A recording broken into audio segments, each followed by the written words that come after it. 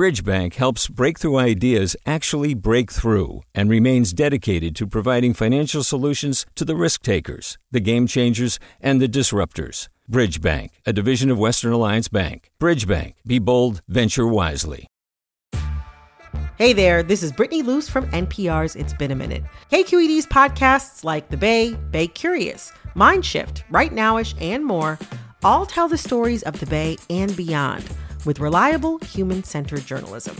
They aim to inspire, make you think, entertain, and expand your understanding of the place you call home. Here's how you can support podcasting at KQED. Showing your support is easy, and you can join Brittany in supporting KQED Podcast too at donate.kqed.org/podcast. That's donate.kqed.org/podcast. From KQED. Mic check, check 1, check 2. Are we here? All right, we're here right now-ish.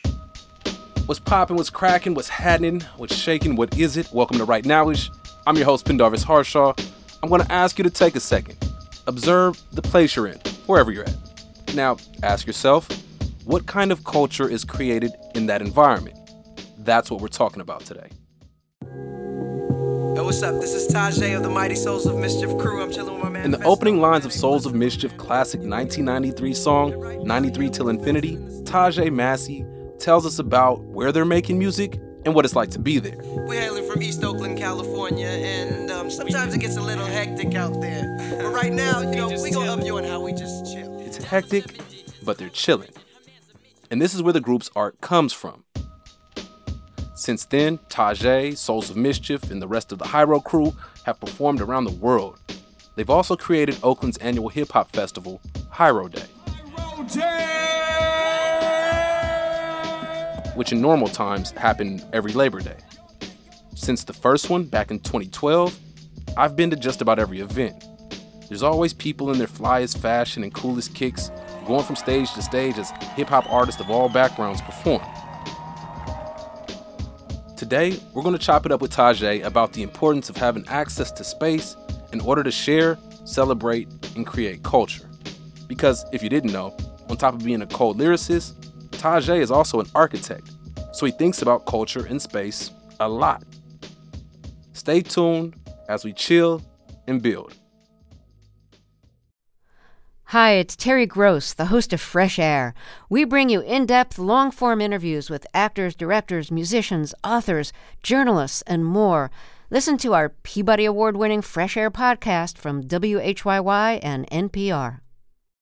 Hey, it's Avery Trufelman, host of Articles of Interest, and I've got to say, I've been a fan of KQED ever since I was a little kid, and I would come out to San Francisco to visit my grandma. It was just what we'd always turn on every time we got in the car, every time we were making dinner and turning on the radio. It was always KQED. And then over the years, I've become a massive fan of KQED podcasts because this is local reporting at its best. These are answers to questions you've always wanted to know, interviews with exciting, unusual voices, necessary journalism, all told with love and care and artistry. And did you know that a majority of KQED's funding actually comes from members? It's just people like you and me supporting the programs they love, while also getting access to cool events, behind-the-scenes footage, and so much more. If you want to sign up and be a part of this amazing community, visit donate.kqed.org/podcasts to become a member today. That's podcasts with an S. Thank you for listening, and thank you for your support. Everyone knows you as a rapper, a member of Souls of Mischief, which is part of the almighty Hyro crew, and these days you've adopted an alias, Rap Noir, under which you've put out a few projects. Plus, you've got your own label, Clear Label Media Group, and you're also an accomplished architect, working for multiple firms. You got Sabi Design Build and Beaumont & Associates, where you're designing retail spaces, additions to people's houses, and a vegan ice creamery in Oakland. How in the hell do you pivot between a successful hip-hop career and the life of an architect? I think that my life has always been drawing me in this direction. You know, as a kid, I loved Legos. I loved Tetris. I loved packing. I love making things fit, you know, and then as you travel the world and see all these masterful buildings, I just started to have a real affinity towards the built environment. I started looking into the possibility of going to architecture school because I sat and was like, well, if I had $1 billion, what would I do? And I was like, you know what? I'd be an architect. And so I started looking at the possibilities, and then I applied to Berkeley. I went to one summer program at Berkeley called InArc, and it helped me created my portfolio.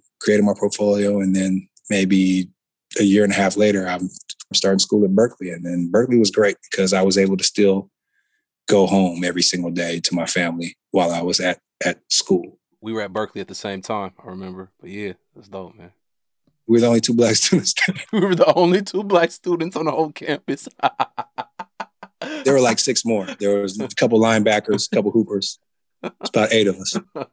We couldn't all come together, though. They treat us like a gang.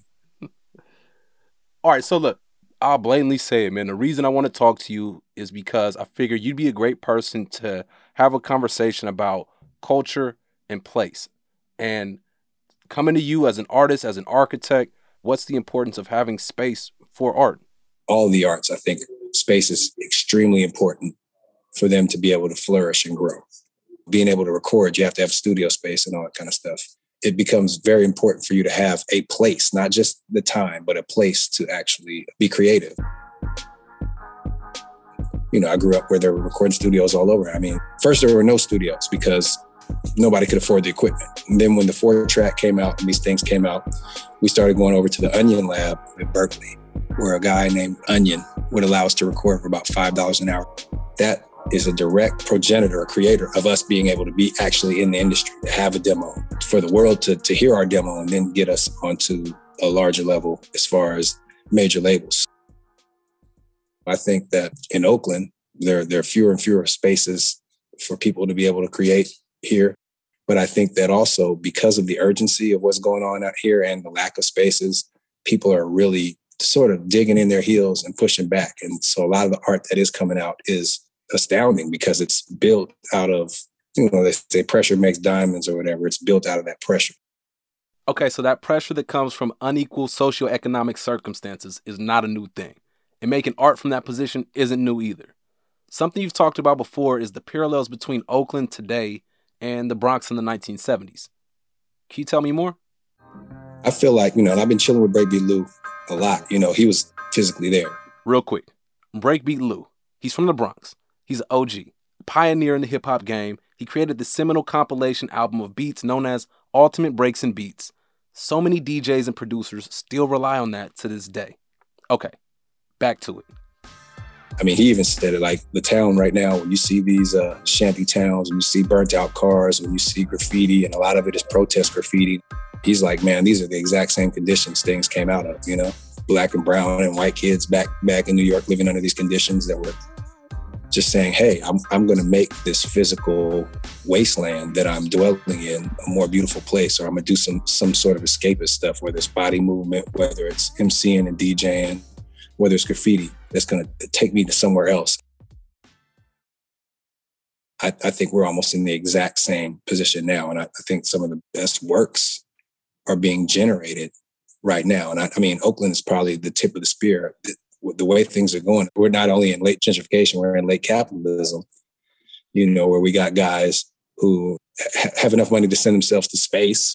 And then we have folks who don't have enough money to live somewhere besides, I mean, like literal cardboard boxes, you know.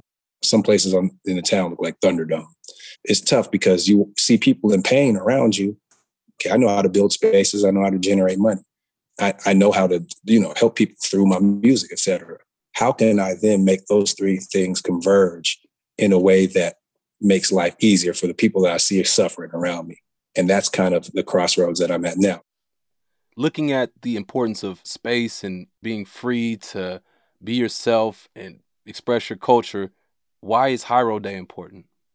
High Road Day is the physical manifestation of the concept of 93 till infinity, right? We made a place where all of our influences, all the people we've influenced, all the homies, and all the people who have influenced us, meaning our parents too, our grandparents, our kids, you know, everybody can come together and celebrate something. You know, a lot of folks that I see during High Road Day, they've had to move away, Stockton, Sac, LA, anywhere. It's cheaper than here. But we see them on High Road Day. So it's like a big family reunion too. So I would say High Road Day it's us creating the physical manifestation of the concept that we kind of put forth in 93 Till, showing you how we chill and showing you how Oakland chills or how the Bay Area chills, and showing you our musical influences, our cultural influences.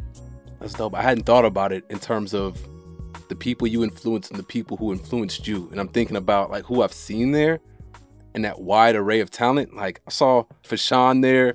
Yeah, I got a fully loaded cartridge and thoughts of enemies. I saw Yuckmouth. I'm still in it, still rapping and still winning. Queen's Delight. A little bit of everybody, man. P-Rock with Yuckmouth, come on. Right, yeah. In 2019, we had Benny and Conway. We brought Juvie to the town. Sugar Free. And, we got the unofficial mayor, Mr. Fab, there doing his thing every year, you know what I'm saying? But it's our influences and those we've influenced and them all existing in the same sort of space and time at once, enjoying themselves, All right, so there's that thread again about creating space so that culture can thrive. On that note, I want to talk to you about that hotel you have down in Panama called Hibiscus Gardens. What's the intended purpose of this place, and how does it relate to this thread of space and culture? I want it to be sort of a meditation and retreat center for people to really go out there, reset, and come back inspired. Not just vacay, not just do it for the gram, not just drink hella Casamigos, but actually come back and, be better for everybody around them, be more present. So that's really my goal with getting the space down in Panama is having a place for people to come back, recharge, not just relax, but recharge. I've traveled the entire planet as a rapper. I also as a 6'3" black man too, who might have had on some baggy jeans and some unlaced tennis shoes, and a hoodie. But Panama is a place where I feel like I'm embraced as a human being. I'm all the way about 6 hours away from the city, but I'm out there surfing, fishing, swimming with whales, swimming with dolphins. And I was like, okay, this is magical. I would like to share this with as many people as I possibly can. Build a recording studio, build something for visual artists, build a pottery studio. My daughter is really into ceramics. She was an art major. So build a pottery studio down there and just make it a place where creation is centered or meditation is centered. I'm not looking at it as my retirement. I don't think I'll ever retire. I love designing. I'll probably do that for the rest of my life. I love making music. Definitely do that for the rest of my life. But it's definitely a place where I can sit down, kick my feet up and kick it. But still, it's close enough that I can get home and deal with town business when I need to deal with town business.